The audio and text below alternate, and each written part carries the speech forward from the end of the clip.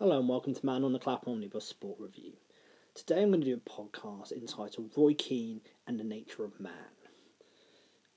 What is your image of Roy Keane as a football player? For me, if I was to close my eyes and think of Roy Keane, he's wearing a Man United kit, he's got the captain's armband on, his head shaved, and it's intense.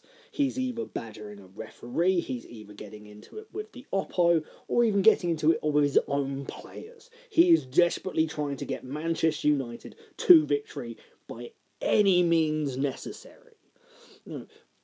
Roy Keane in his playing career really had two haircuts.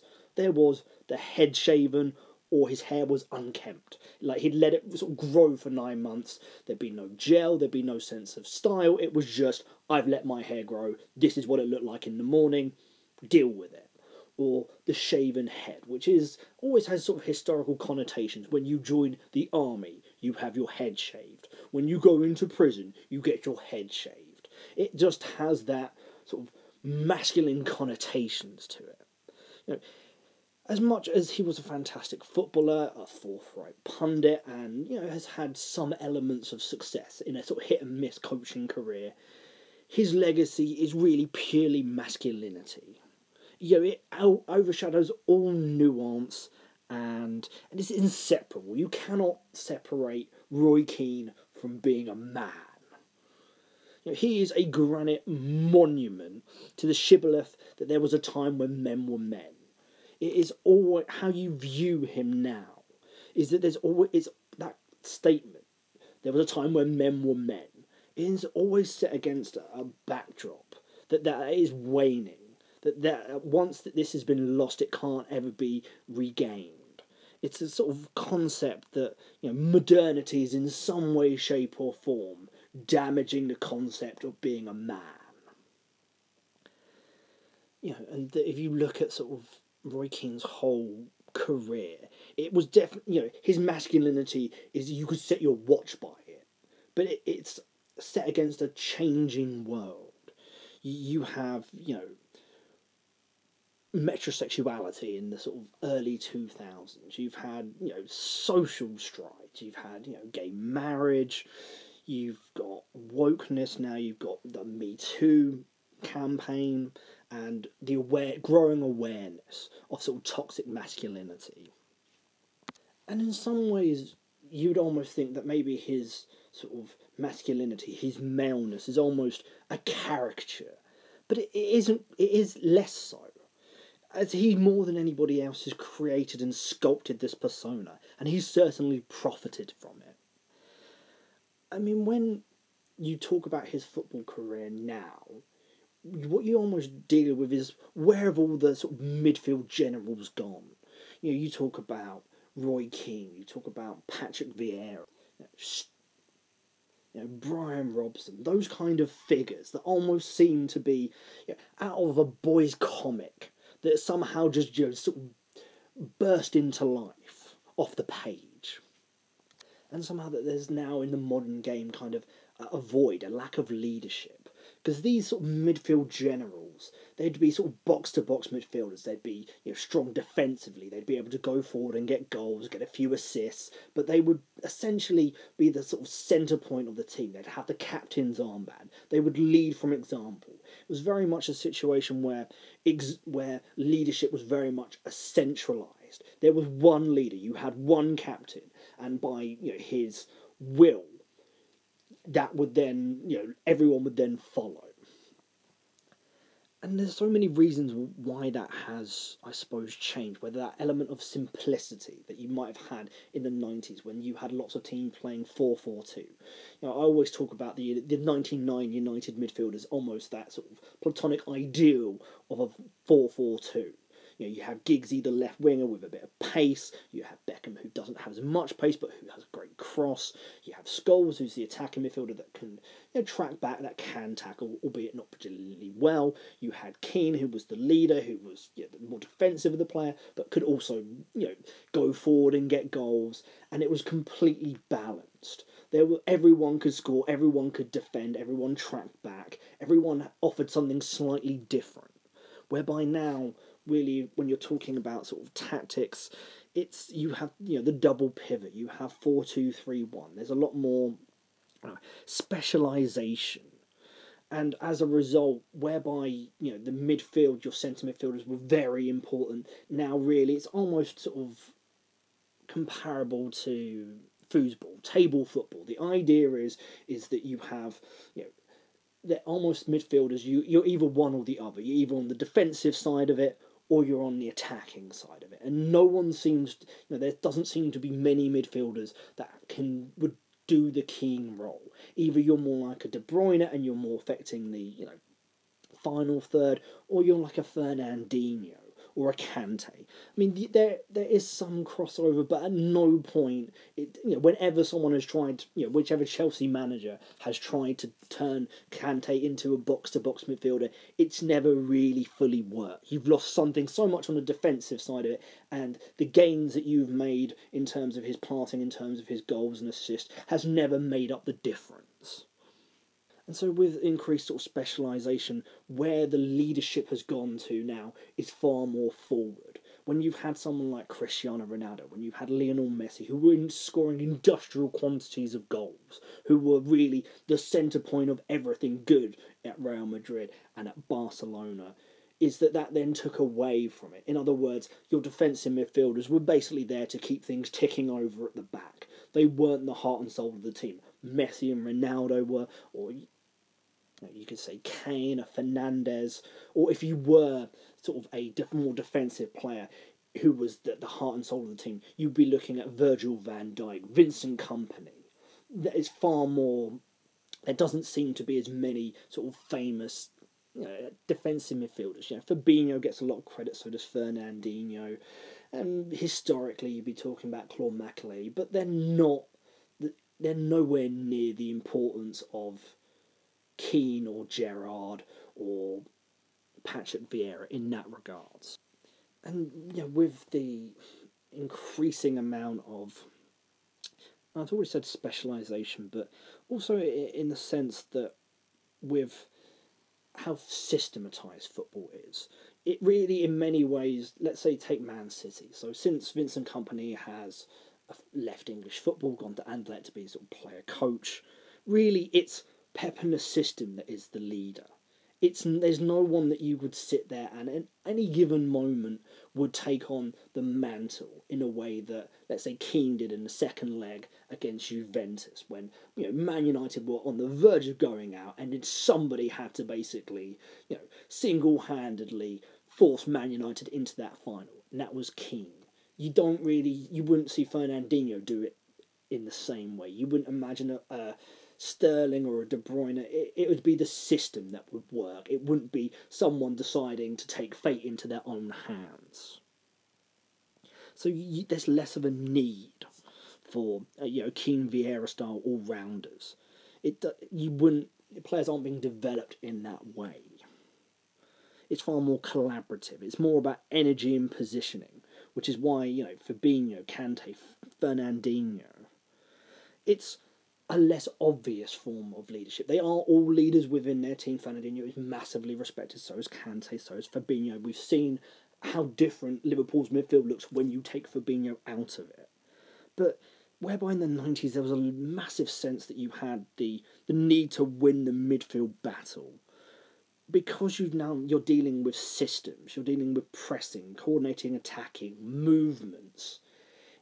There's less room for someone to take that narrative position. There is not a need I have to take this team on my own to victory. Certainly not in the centre midfield positions. With the football, you've got stratification. You have increased possession. You have strategic dominance. You have a top six and really a bottom 14. And so, King doesn't need to impose himself on the game. Leadership back in those days was a singular point of presence. Now you have a far more statistical way of looking at things. If you keep enough possession, if you keep the expected goals down, if you create the chances, and if everyone does as they're supposed to, that will virtually guarantee victory more often than not. Really what you have is more weeks than not, Man City will be expected to not just win, but win massively. It feels like every single time Burnley go to the Etihad, they always lose 5-0. You have the group stages, and then you have the real tournament. You can pretty much name the half dozen teams that you expect to see in the upper ends of the Champions League. It's the same faces year after year, and it's really when you get to the quarter-finals is when the real competition starts. When Man City start to struggle. It's not so much most games. When you're dealing with the top six, you're dealing with less a battle and more of a loaded chess match. You don't have the tackle from behind. You have larger squads. You have better pitches. You have VAR. There's less tolerance for violence than you had in sort of Keane's game, where actually there was less stratification. Teams were a lot closer together, and there was more room, and it was less tactically sophisticated, maybe less overall fitness.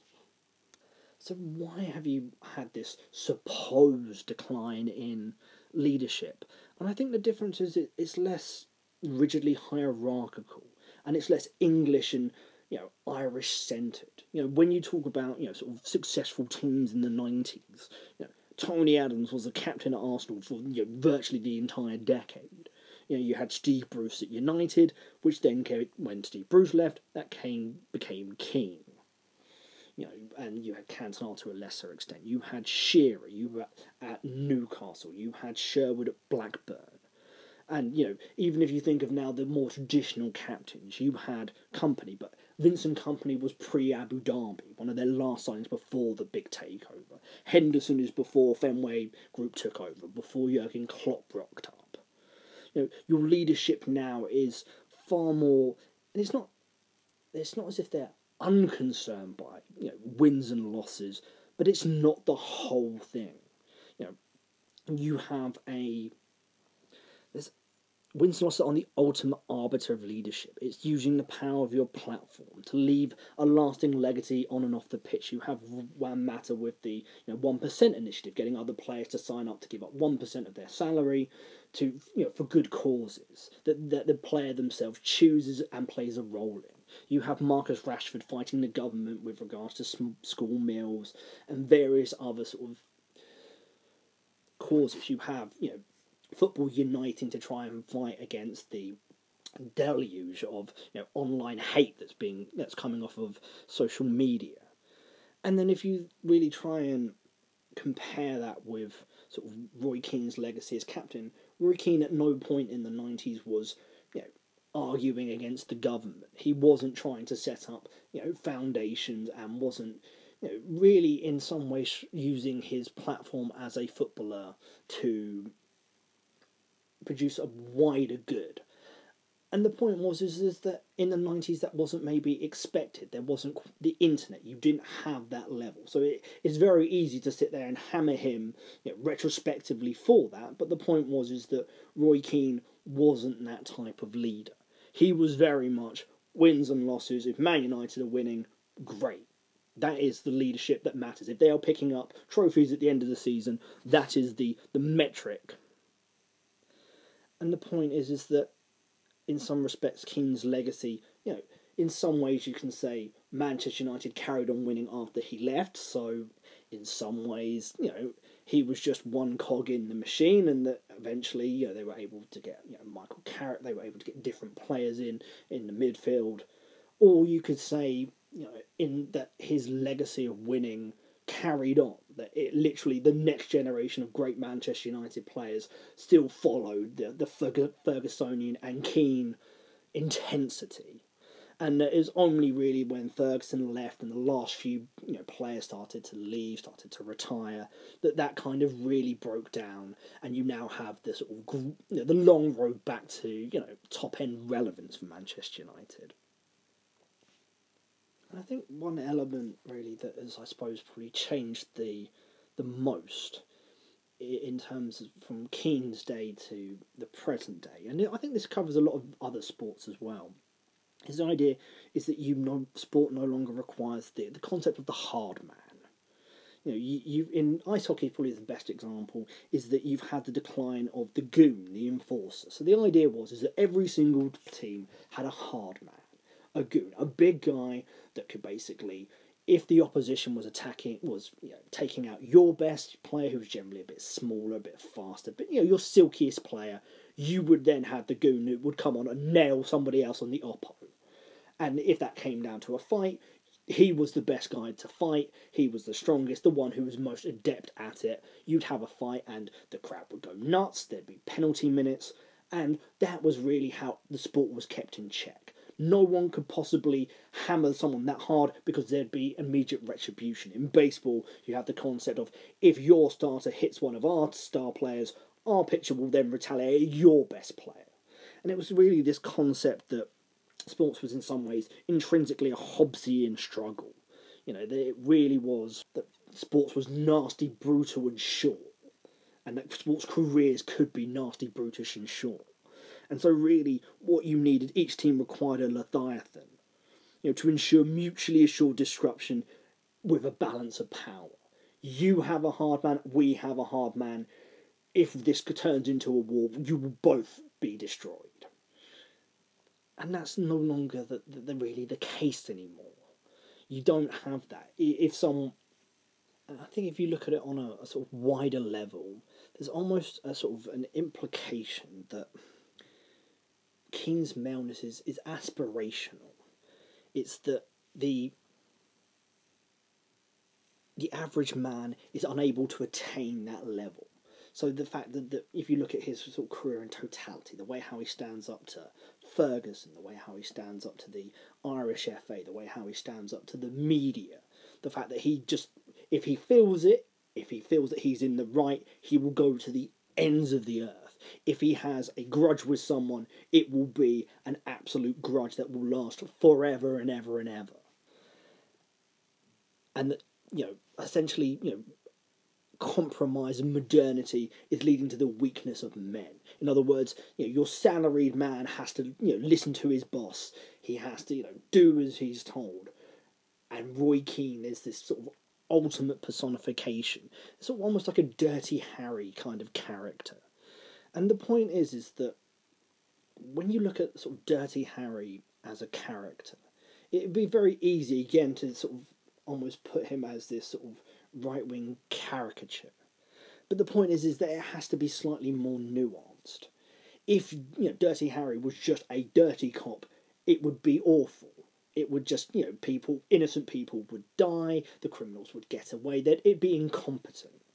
So what it is that there has to be a purity with Dirty Harry. And that has a sort of timeless quality to it. He's always going against the system, against the captain, against the mayor. And he's always in the right. He's always doing it for the wider good, for victims' right. He's not just a cop that hammers criminals and beats up every single person he arrests. When he attacks someone, it's because we guaranteed to know that he is the bad guy, and it's that kind of strength, recklessness, but it is always underpinned by right. So in other words, if you take Dirty Harry sort of 2, where the concept is that people have, the murder squad have taken Dirty Harry's ethos but then corrupted it. And so Dirty Harry then has to deal with this in the sense of, you've learnt the wrong lessons from me. And he then has to, basically outsmart them, outfire them, and outstrength them. So we've started on the sort of principle that Roy Keane has created this. Roy Keane has done several books on his life. He's given lots of interviews. There's a huge amount of evidence as to the fact that Keane has very much is the captain of his own ship. There are some sports stars where there's misperceptions, and take Paul Pogba for example. Sometimes when a player looks like, when it comes easy to them, people then have that perception that they're not trying as hard. You don't get that with Keane. What you get is exactly what you see. There isn't a huge amount of mystery when you're dealing with Roy Keane. And so I suppose the counterpoint would be is, well, can you argue that Keane is a victim of the culture and the time that he played in? Both of his club managers, were alpha males in, legendary alpha males in Brian Clough and Sir Alex Ferguson, both of whom really just bestrode their era in a way that other managers weren't able to. You have Ferguson with the hairdryer, especially the Ferguson of the kind of early 90s, like when Manchester United players were going to have a Christmas party. He was kind of in his car, tucked around the close, waiting for them to turn up so that he could then break into the party and break it up and throw them all out. Which just now you can't imagine a situation where Pochettino or Jose or Pep would be in their car on a Thursday night, tracking trying to find their young player to make sure they don't go to a party. It just seems unimaginable. It seems from a completely different era. But in many ways, if he's a victim, he's a well-rewarded victim. He's had several managerial jobs, several assistant managers' roles at high-profile clubs. Assistant manager at Nottingham Forest, assistant manager at Aston Villa, assistant manager with the Republic of Ireland national team. He's managed Sunderland, they're a big club. Ipswich, which has potential to be quite a big club. Ipswich have been in the Premier League and could be in the Premier League again if things were to work out. He is one of Sky Sports' main pundits. He was a massive main pundit for ITV.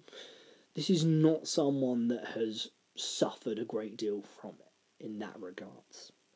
But if that was the case, then surely someone like Graham Souness would be someone who would have it even worse. He came from an even more masculine era. An even tougher footballing world where, there weren't straight red cards for fouls. You could get away with elbows and punches to the face and tackles, and it was even worse. It was even more hierarchical, even more alpha dominated. And yet, if you look at his sort of beginning of his managerial career, Galatasaray and Liverpool and Rangers. Galatasaray is a classic example when he's, wins the Turkish Cup for Galatasaray, but the final's being held at, I think Fenerbahce, their biggest rival. And after the end of the game, he immediately, takes a massive Galatasaray flag, runs to the centre circle and plants it in the middle of the pitch and basically causes something close to a riot.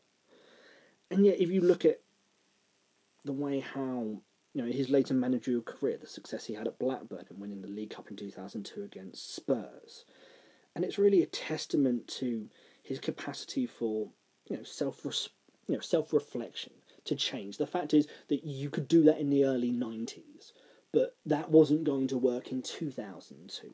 Now, of course, as I've mentioned, Paul Pogba, there's been lots of arguments over some of the things that Graham Souness has said about him and whether some of that criticism was entirely fair or wasn't, biased in many ways or had some issues behind it. But I think if you look at Graham Souness, especially this season, that there's a lingering sense of pathos.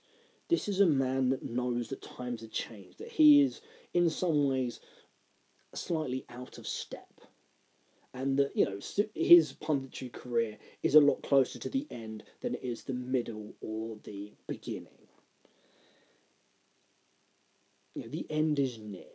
And he's having to effectively, that his opinions are not necessarily represented by the mass of the audience. He's more of an outlier. Whereby if you look at Roy Keane, you don't see any of that kind of self-doubt.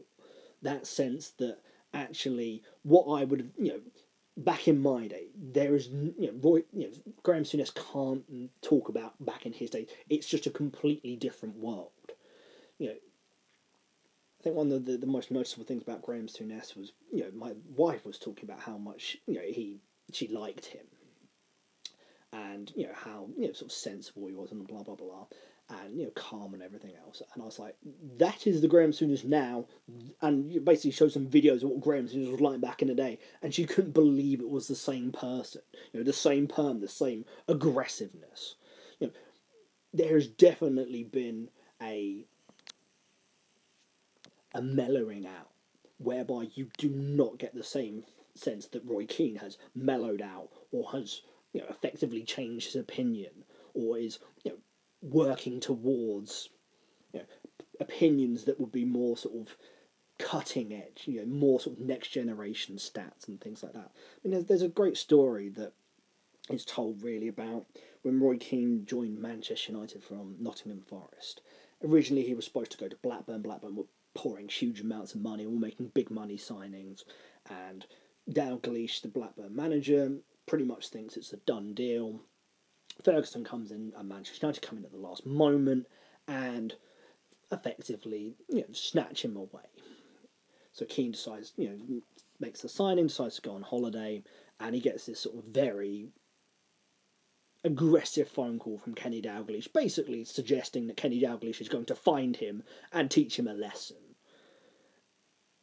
And you just think, could you imagine that happening today? So, a manager leaving a voicemail suggesting in some way, shape or form that he was going to track you down because you decided to move to the Oppo, and he was going to basically give you a bit of a scene to. It's just, in many ways, a different world.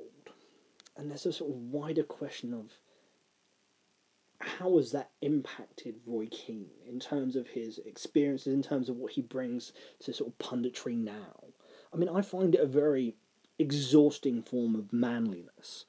It's very much unbending. It's strident, it's aggressive, it's uncompromising. It's entirely sort of self-evident, it's harsh, and it's obsessed with truth. The idea is that, is with when you listen to Roy Keane for a sort of an extended period of time, that there is a truth that some pundits just don't seem to want to admit. They'll use niceties, they'll kind of tiptoe around the issue. He will say, I think Team A are rubbish because. Whereas someone says, well, they've got room for improvement, he would just come out and say, I think they're useless. And there's almost a sense of being sort of economical with words. Like, don't beat around the bush. Come straight out and say exactly what's on your mind. It's black and white. It is right and wrong. There isn't a huge amount of room for nuance. And it's a default sense of machismo. And yet, one of my favourite episodes of Red Dwarf, season 5, episode 2, and it's the Inquisitor. And it's the idea is that it's a sci-fi show, not to go into huge amounts of detail, but basically, they end up on the crew of Red Dwarf end up on this prison ship, and it's deserted. And what it is that they are then basically scanned by the prison ship for their guilt. And they are judged. But the thing is, they are judged by themselves, by a hologrammatic version of themselves. I probably butchered the explanation somewhat, but the point is that how would Roy Keane, the coach manager, fare against the Inquisitor, against Roy Keane, the pundit? I suppose that's got shades of sort of Street Fighter 2, really, when you'd fight two of the same characters, but one would have a different colour. And I think the element is that he left Sunderland in stages as a manager. He was prevaricated over whether to stay or not, so he didn't just resign. He kind of for 2 or 3 days sat on it. Some of the players felt sort of betrayed by that he didn't really want to finish the job off. And there was some talk when he was at Ipswich and Sunderland to a lesser extent. After defeats, he would sort of lock himself away for days, not eating, not washing, and so wouldn't be attending training because he just couldn't deal with the defeats. And you sit there and think, well, there's also the element of not really wanting to tough it out. Despite this, need to be the alpha of all time, always the toughest person in the room, which always has that sort of element of insecurity behind all of that. it's the fact that he never seemed to really want to battle out to the absolute end. There was always a point where he would sort of pull off the escape hatch. Now, the same similar thing sort of happened at Aston Villa. Paul Lambert and Villa were really struggling at this point, and they got Keane in as assistant manager, sort of a boost. And essentially, after a few sort of months, he ends up quitting the job. Saying, well, I can't really combine this job and being the assistant manager of Ireland. But at this point, it was several, it was, I think, January time, and really it was several weeks before Ireland were due to play in the next sort of international window. And the thing is, you took that job knowing this situation would happen, but again, you weren't sticking around. You weren't going to do it for a few more weeks, and then after the international break, after maybe Villa had got out of trouble, or you'd stay to the end of the season just to do your absolute most to help Villa out in this sort of time of crisis.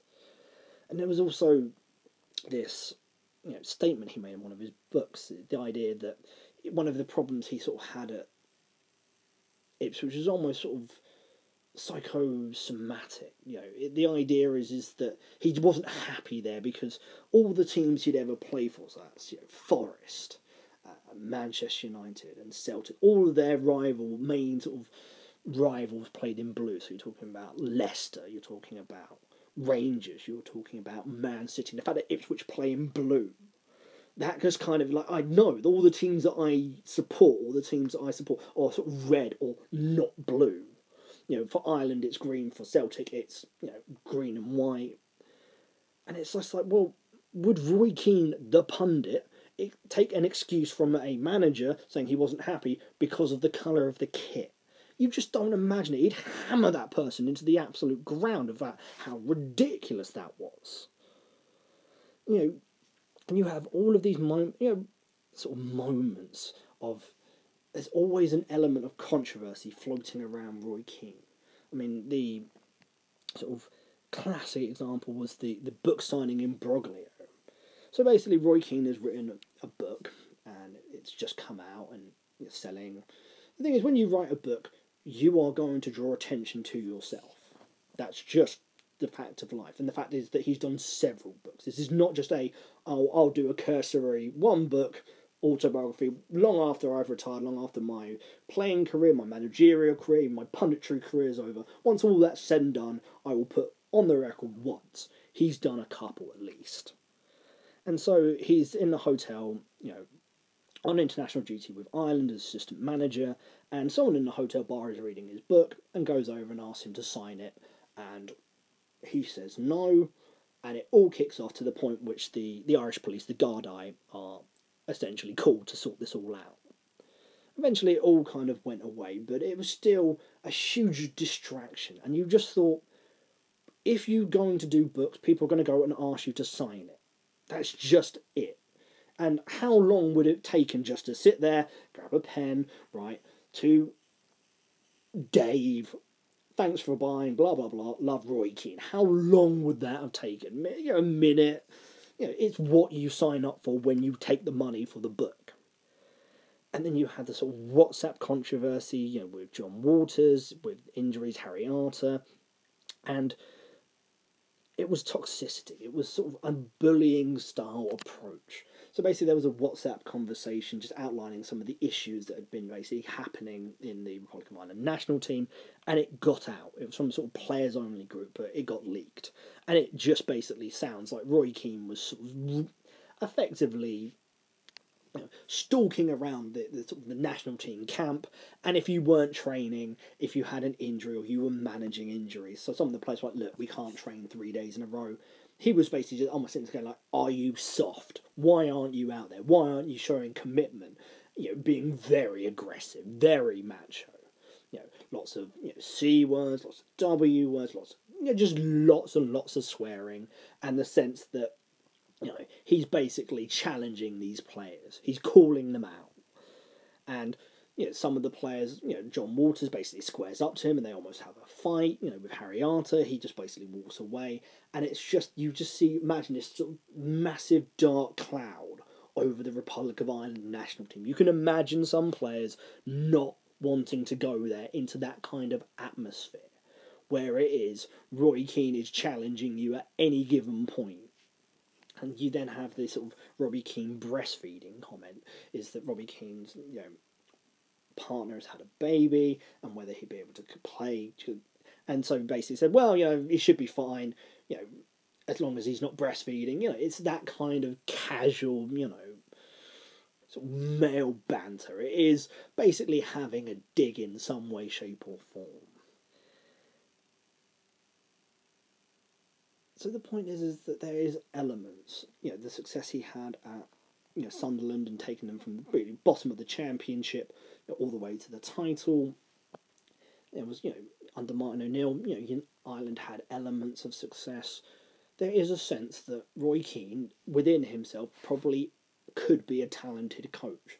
But all of the baggage that you bring along with him, all of these controversies, all of these sort of micro and macro aggressions, and you're really questioning whether it's worth it. Whether the sense that is Keane going to stay around long enough, or is he going to have a blowout? If the first time things start going wrong, is he going to lock himself away? Is he going to basically throw his toys out of the pram? Is he going to fall out with players?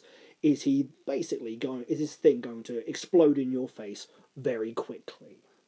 I mean, you sort of compare the sort of controversies around sort of the Ireland squad, and with comments that Roy Keane made to Mick McCarthy, and I'll discuss this probably in more detail further on in the podcast about 2002 World Cup and his expulsion. But who was more successful, for the Republic of Ireland, Mick McCarthy as manager or Roy Keane as assistant manager?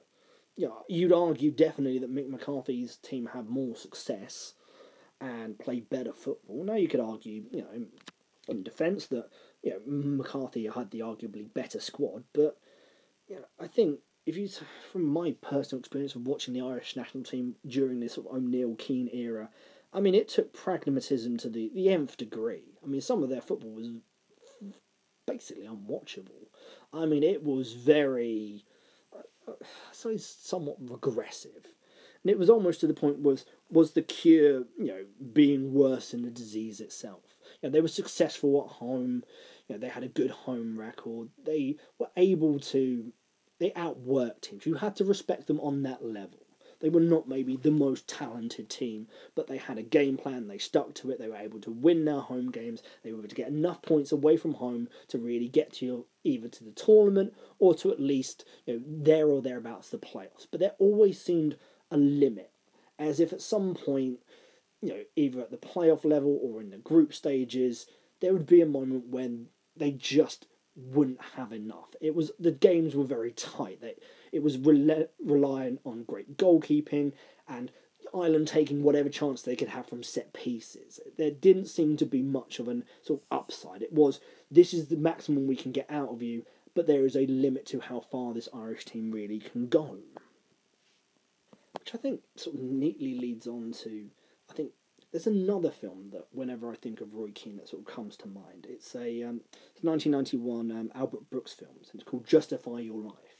It's basically this account executive gets killed in a car crash, and effectively what happens is you go to a purgatory-like place, and there's essentially a court case where you have to justify how you've lived your life, and if you do so, you then go up to the sort of next level of consciousness.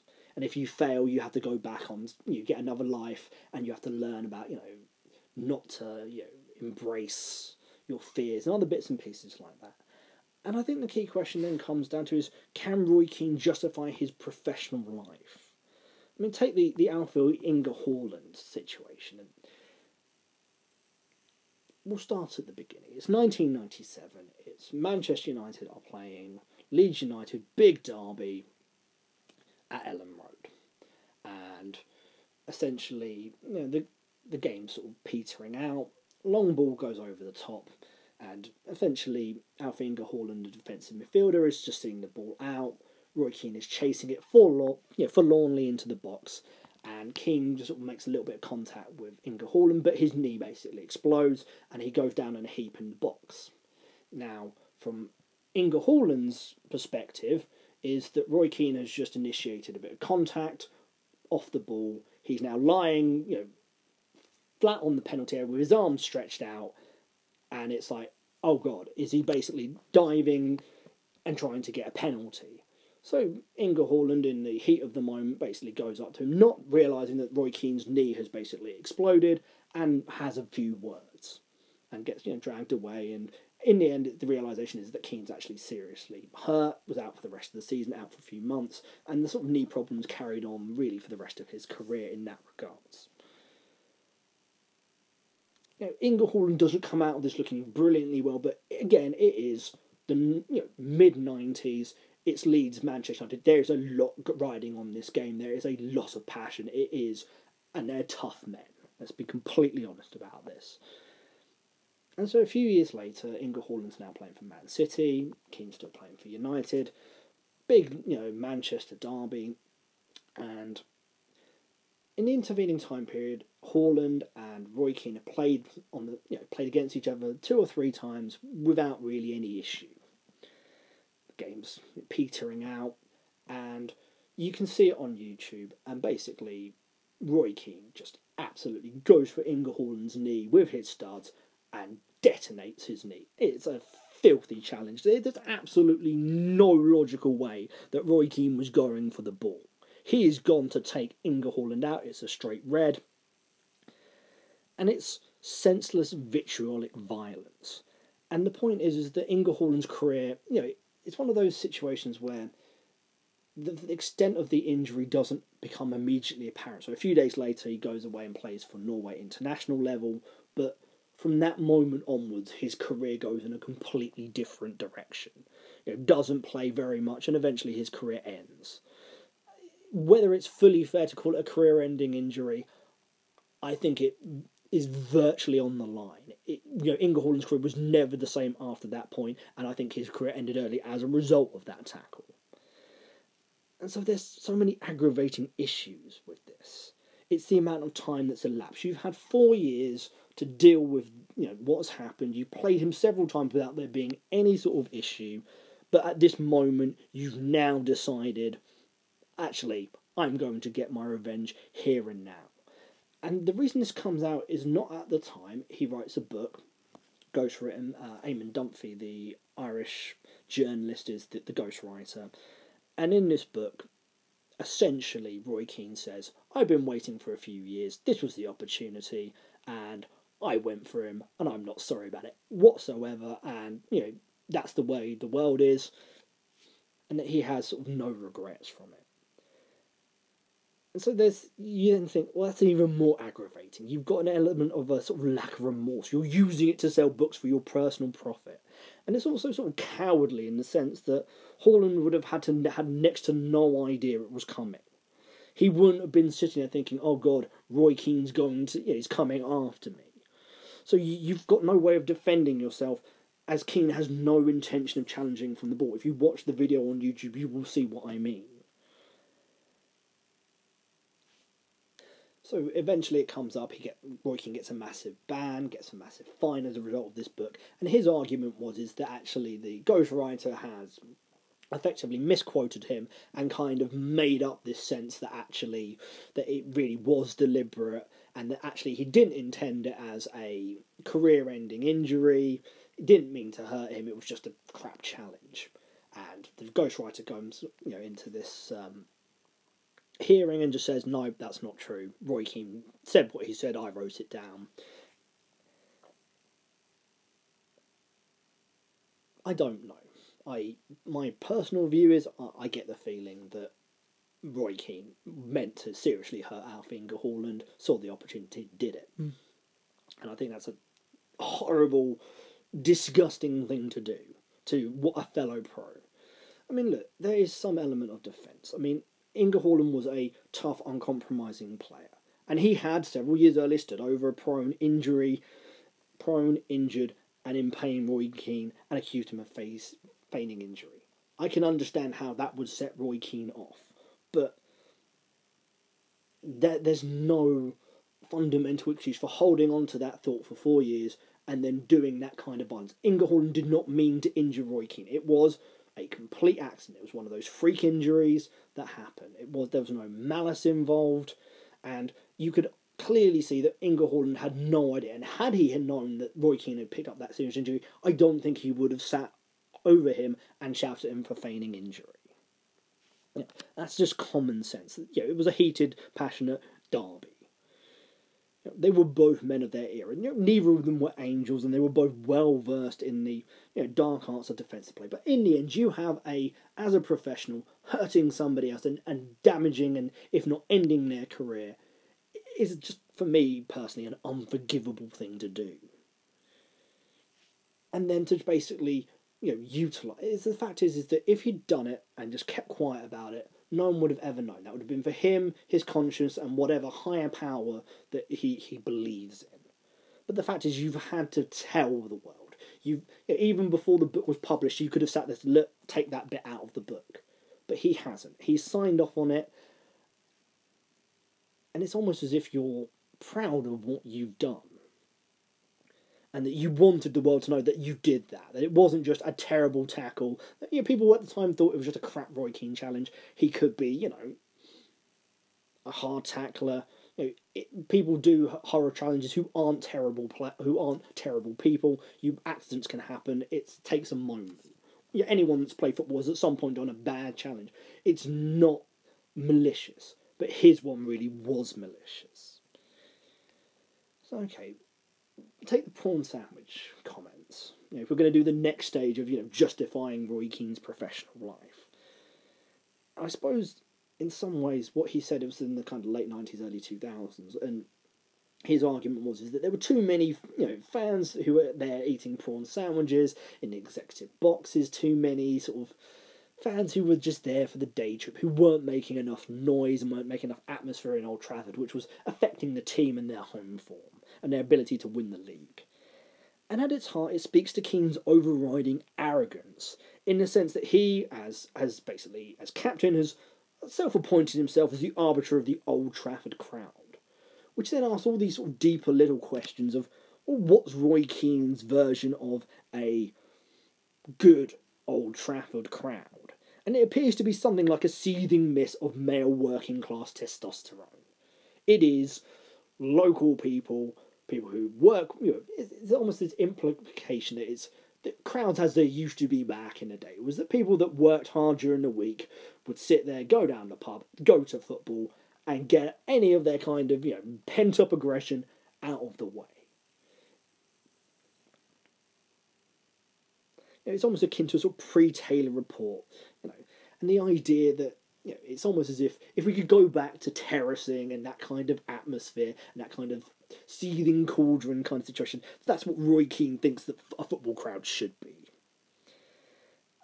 And it's also got an element, a sort of an added touch that really any criticism of that could be viewed sort of through a class prism, that you're supporting the sort of commercialisation of the sport and really the sort of disenfranchisement of the traditional, white male working class sports fans. And that somehow, that letting in sort of, executive fans, having executive boxes, having slightly higher ticket prices, is you're letting in middle class people and richer people, and it's really just spoiling the whole thing. And that it's just not what a proper football crowd is. And yet, the flip side of that coin is that you're really saying that football crowd should be a white, male, pale, least working class, or an atmosphere where even middle class people, you've had a bad week at the office, you can go into Old Trafford and you can let rip on the oppo, the linesman, the referee, whoever feel has wronged you at any given point. Instead of really, as opposed to the idea of opening up the sport to women, to minorities, to have a completely different dynamic of crowd that is representative of society as a whole. And the point is that there's an element of sort of more hubris in that he ignored the commercialisation of the United brand. But that was the underpinning of the Fergie dynasty. The fact they were selling, a third kit, an away kit, that you had, the Man United team store, that you then had MUTV, that was really pouring huge amounts of money into the club, which was allowing them to make the Jaap Stam signing, Ruud van Nistelrooy. And the point is that he, in sort of comments later, was like, well, the next week the crowd were great. So it wasn't as if this was a sort of key issue to him. He was making his point, and once he'd made it, that was the end of it. He wasn't really going to look into this issue any deeper in that regards. So in his defence, you can say that there was an element of bravery in criticising your own fans, and that a lot of other people, managers, players, and owners, have really ignored these kind of issues and the changes of the crowd and the sort of dynamic and the sort of socio-economic status of the crowd. For sort of self-interested reasons. They were quite happy to get the middle class pounding because you could then charge 30, 40 quid a ticket, then up to 50, 60, 70. They would then go to the superstore and spend 75 quid on a kit, X amount, and then suddenly, your bottom line has massively improved in that regards. But still, for me, he's still criticising, the fans. He's decided that, in his opinion, they weren't up to his standards, and as a result, they were fair game.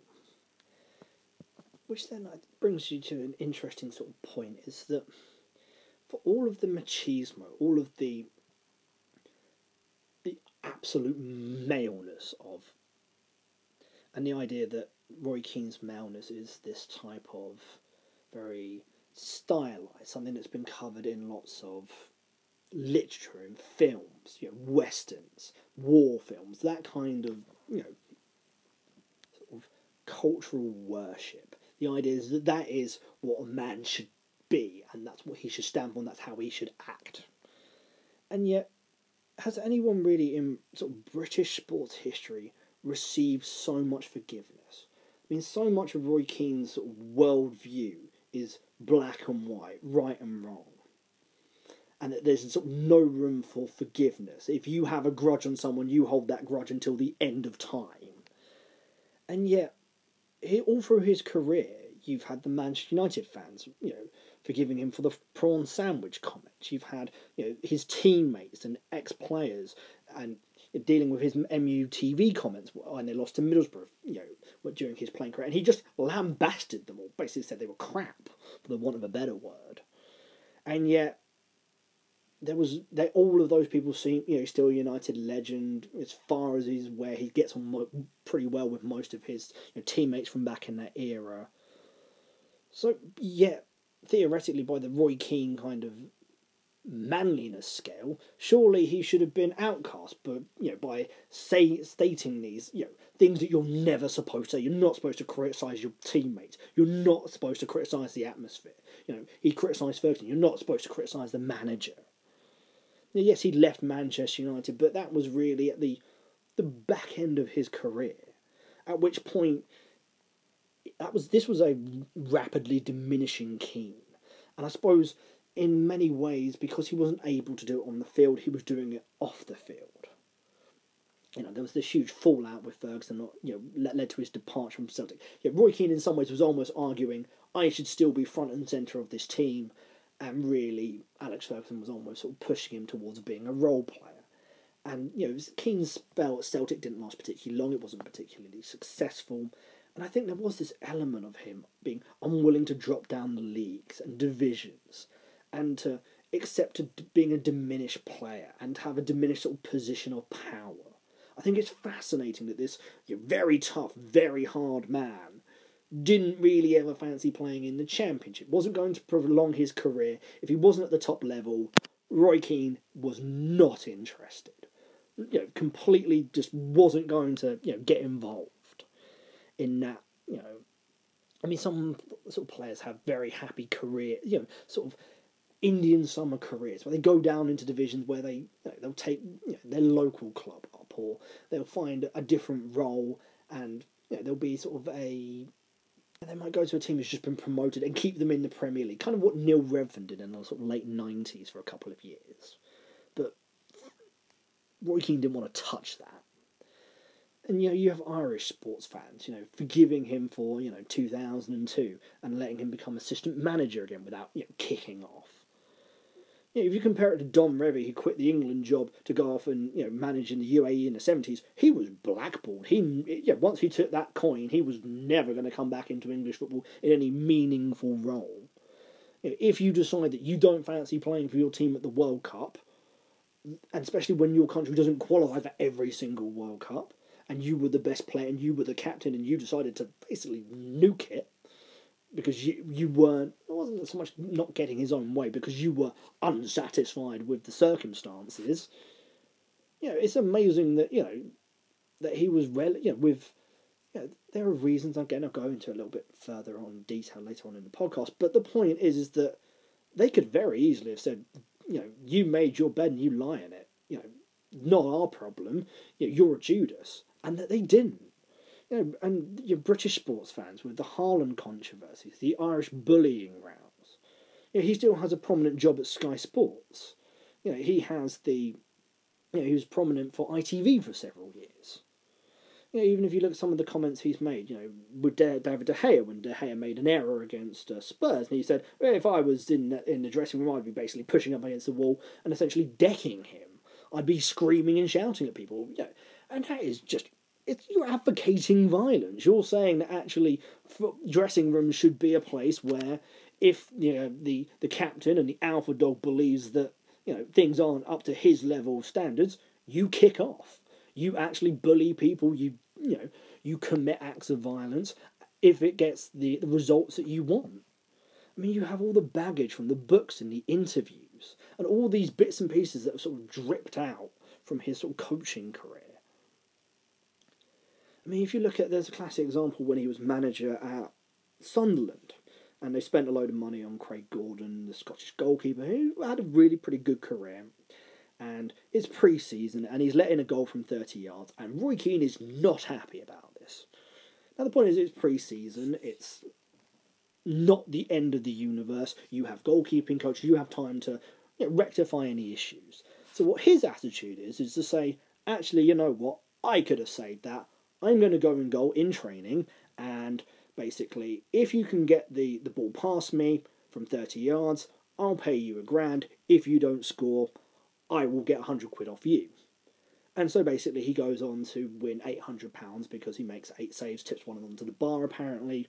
And it's like, yes, you have proved your point and you have got the £800, but is that actually particularly good, man management? Is your goalkeeper going to thank you for that because you've basically shown him up in front of the entire squad? And I think I link this to his experience when he first made his debut for Nottingham Forest. He'd been signed for, I think, 5-10 grand out of the Republic of Ireland, gone over, started playing for Nottingham Forest, and he was in the reserve team and building his way up. Anyway, they're playing the reserve team playing an away game, I think, on a Friday, and he's expecting to start. He had to start most weeks, and this time he's kept on the bench, only gets 10 minutes at the end, so he's already annoyed. And he's told, look, you need to go to Liverpool, the first team are playing there, and he thinks he's just there to help out. So he immediately rocks up into the dressing room, starts helping the kit man out. So Brian Clough rocks up, and essentially his welcome is, hello, Irishman. Why even bother with the name? Nope, you're just Irishman. Here's a pint of milk, down it. Point is, Roy Keane doesn't actually like milk, but no questions asked, downs the pint of milk, makes his debut on playing right midfield for Nottingham Forest. Does quite well the first few weeks. One at the end of the games, a few weeks further on, he's sitting in the dressing room after the game. Clough's going up and having a bit of a word with each player individually. Gets to Roy Keane and just punches him in the face. No words, just decks him one. And you have this the history of the hairdryer with Ferguson, and it's just, and you can imagine what. Because this is, he was in his early 20s, hadn't been living in England that long, had just moved across from Ireland, and he's got this legend, this person who you would have, from your whole life known as Brian Clough, who's famous all across the world, and has just decked you one. And the point is that there's no semblance in any of this that he's ever sat there and said, that was wrong. That was not the way how I should have been treated. That was a crap way to do any form of management. You don't learn anything by being punched in the face. And it's it's fascinating. There's an element in the press and with fans is a desire to sort of mythologize Keno, to mythologize this sort of period of time. And it's almost as if you're trying to sort of cover the sins of the past, because if you look into it too deeply and you start getting into some of the, what Ferguson got away with back in the day, some of these sort of practices, which are basically just abuse. If you look at anything from the class of '92, some of their initiations were just horrendous. And some people say, well, it made me the person I was today, but you can imagine some people being messed up as a result.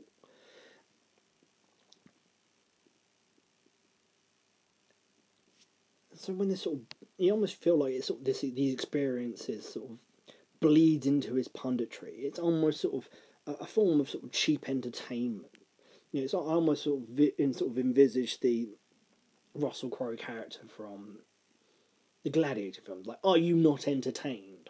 The idea that you have this very strident, very opinionated pundit that always seems on the edge, that he could well get up and punch someone if they don't agree with him, or if they say something he disagrees with. And it's not, that he wouldn't do that, but it's just, you do sometimes feel an element of tension when he's on the punditry side of things.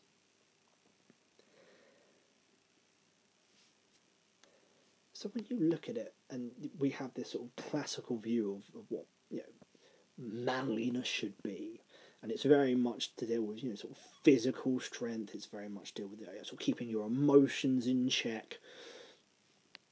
It's sort of the idealised. So you have sort of the Clint Eastwood characters in the spaghetti westerns.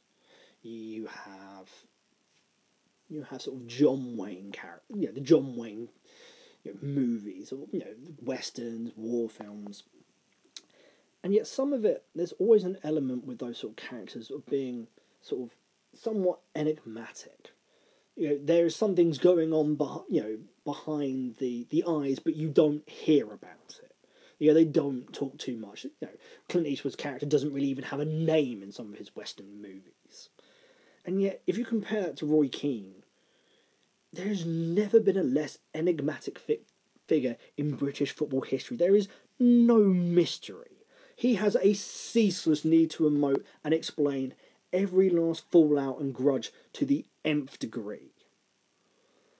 And there's some element that if you were to take the Roy Keane sort of code of manliness, or the overall idea of what you consider the ideal traditional male sort of role model, there isn't a sense that you were sitting there every 5 minutes telling every single person about how you feel, and there's no sense in his career that he's ever really, for any period of time, ever particularly sucked up anything.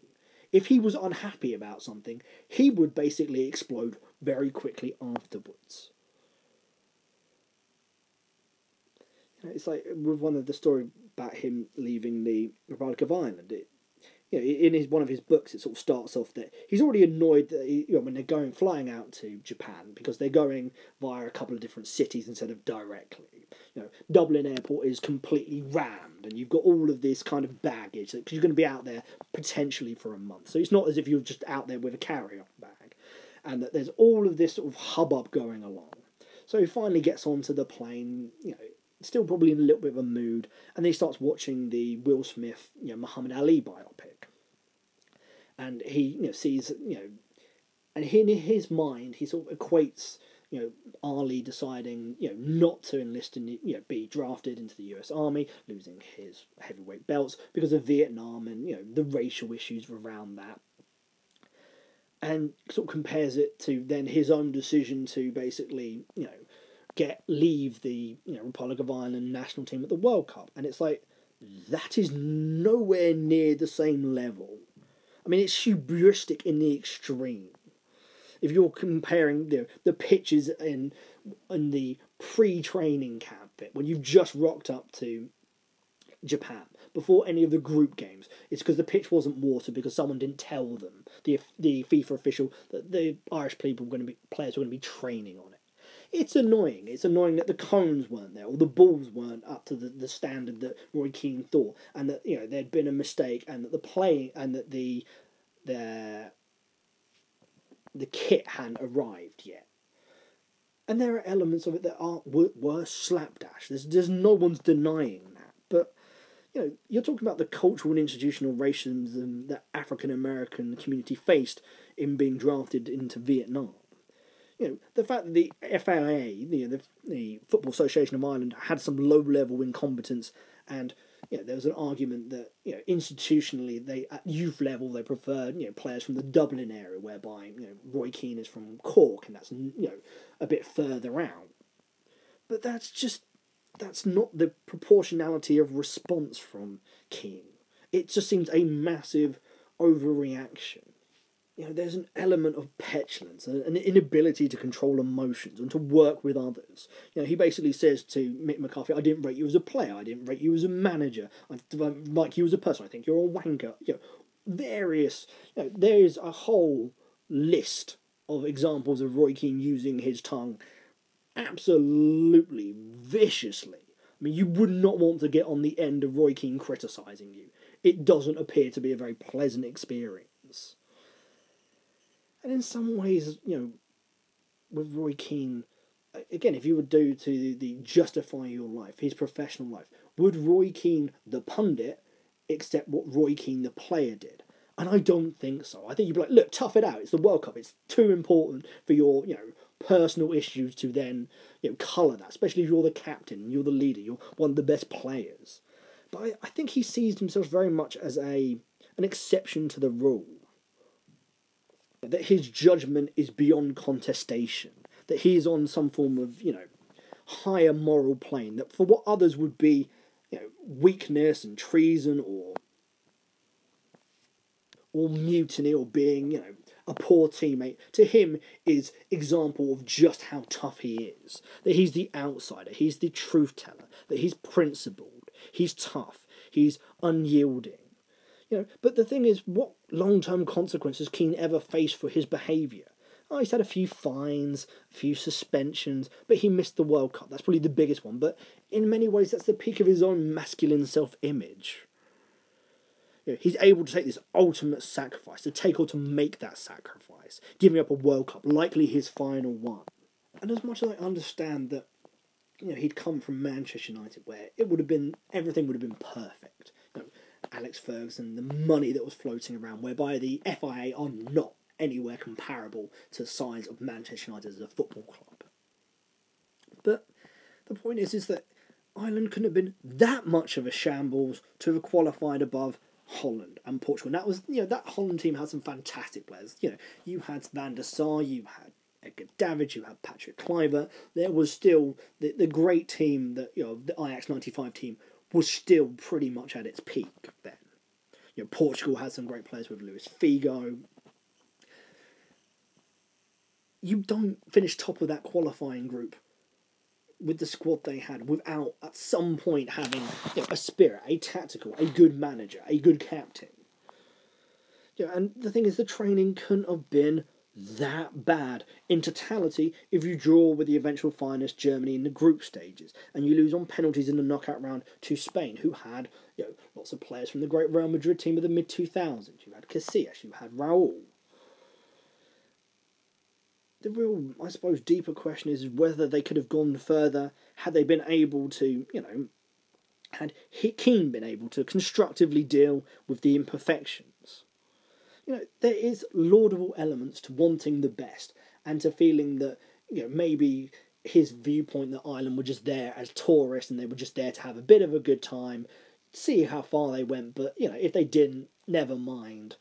I can see merit in that, but I don't see how him leaving somehow improves the situation. And I think his viewpoint of I wanted to be honest with the fans who paid all this money to go out there. And it's I'm pretty sure the fans have the smarts to know that if you are going out to Japan, South Korea to follow the Irish national team in the 2002 World Cup, you're not expecting Ireland to win. You're just there to support your team, and you might well have wanted Roy Keane to have been there. and whether that team could have got just that bit further had they had Roy Keane there. The point is that did he have to leave at that point? Could he have not stayed even a week longer? Maybe things would have improved. But there was just always this sense that, if you look at it, who has been the better manager, throughout their career, Mick McCarthy or, Roy Keane? It's Mick McCarthy. He's come up to 1,000 games. He has had much more success both domestically and internationally than Roy Keane has ever had. For all of this, I'm telling the truth, and his assertion about about Mick McCarthy's managerial, talents is fundamentally incorrect. I mean, Mick McCarthy, has done some very difficult jobs and has stayed there for an extended period of time. If you look at, Ipswich and the success that Keane didn't have at Ipswich with the relative success that Mick McCarthy had. He got a huge amount of criticism at the time for keeping them in mid-table in the Championship, but right now, Ipswich Town Football Club would take 5 years in mid-table in the Championship straight off your hands. They bite your hand off for it. And so there's so many times when there's just no element of control with Roy Keane. If he thinks something, it doesn't matter what the circumstances is, he will go through it, even if it's injurious to him, or injurious to the team, or injurious to the nation. But if you think about his desire to get back into sort of management, basically being, doing all of these books, doing all of this baggage that comes up, all of these moments where Roy Keane is almost this singular presence.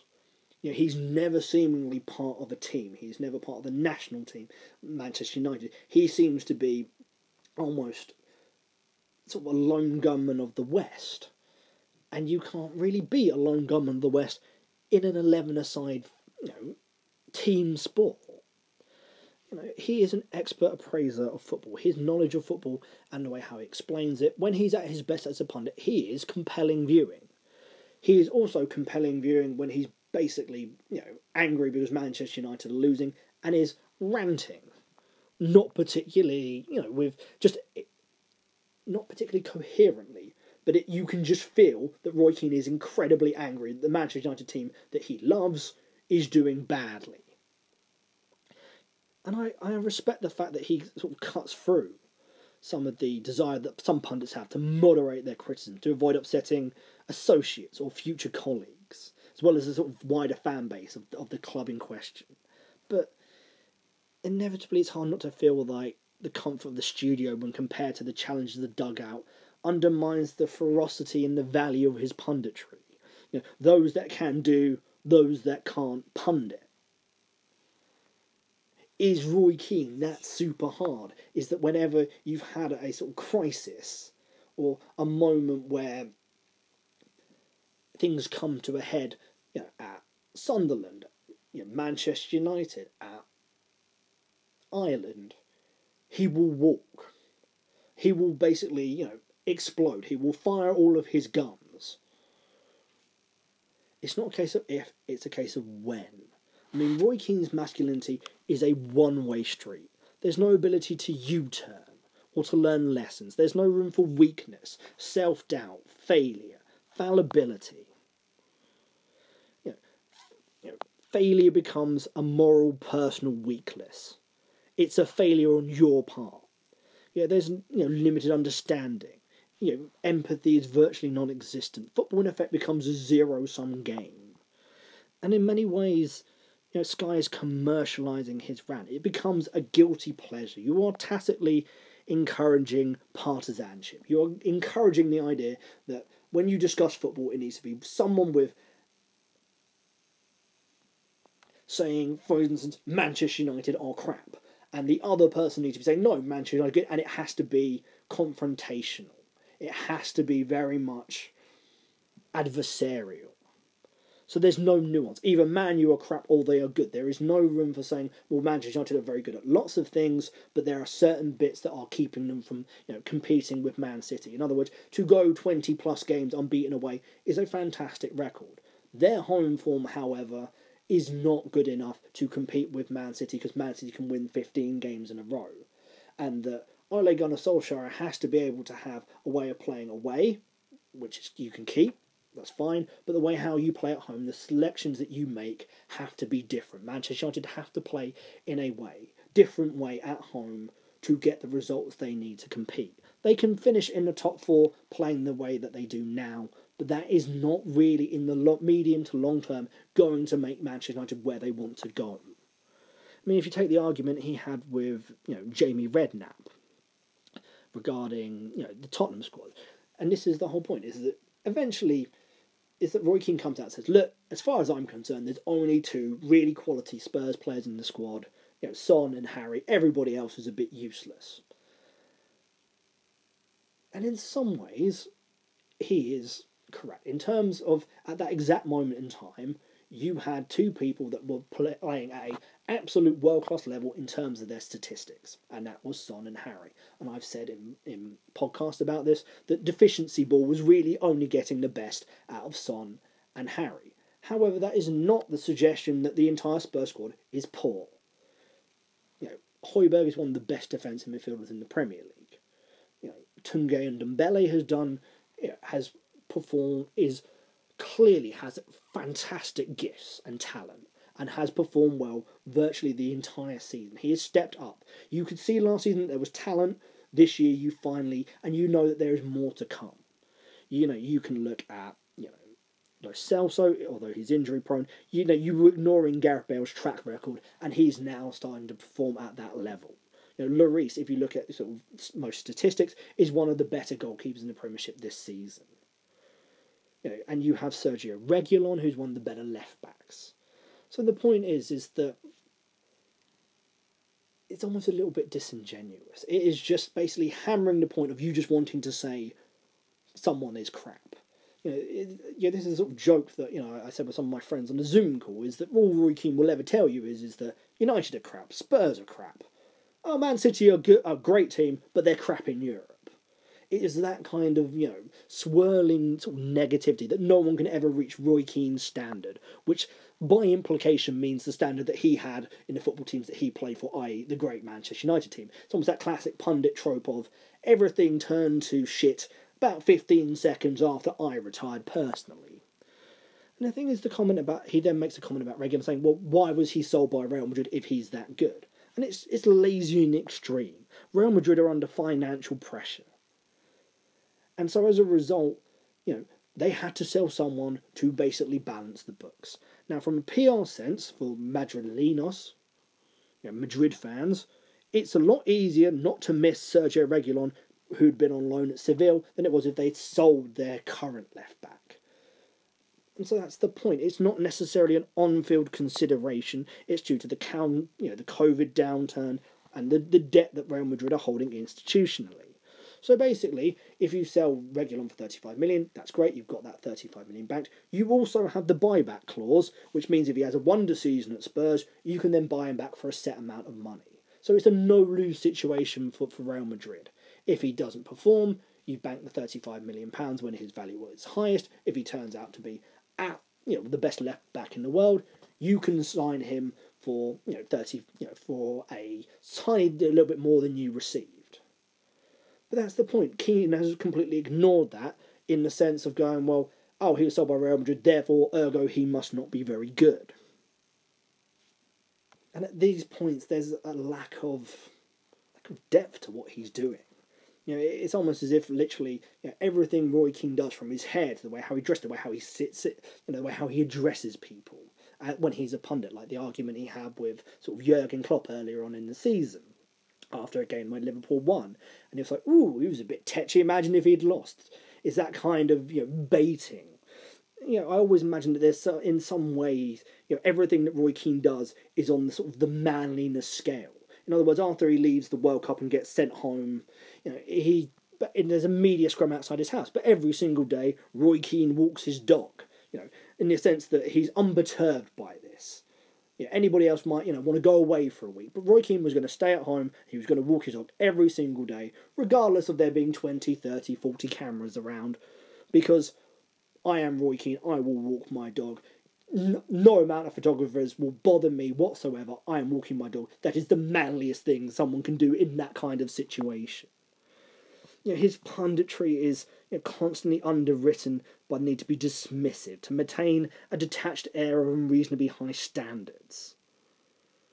There is some lazy assertions in there that kind of counteract all of the good that he can do as a pundit.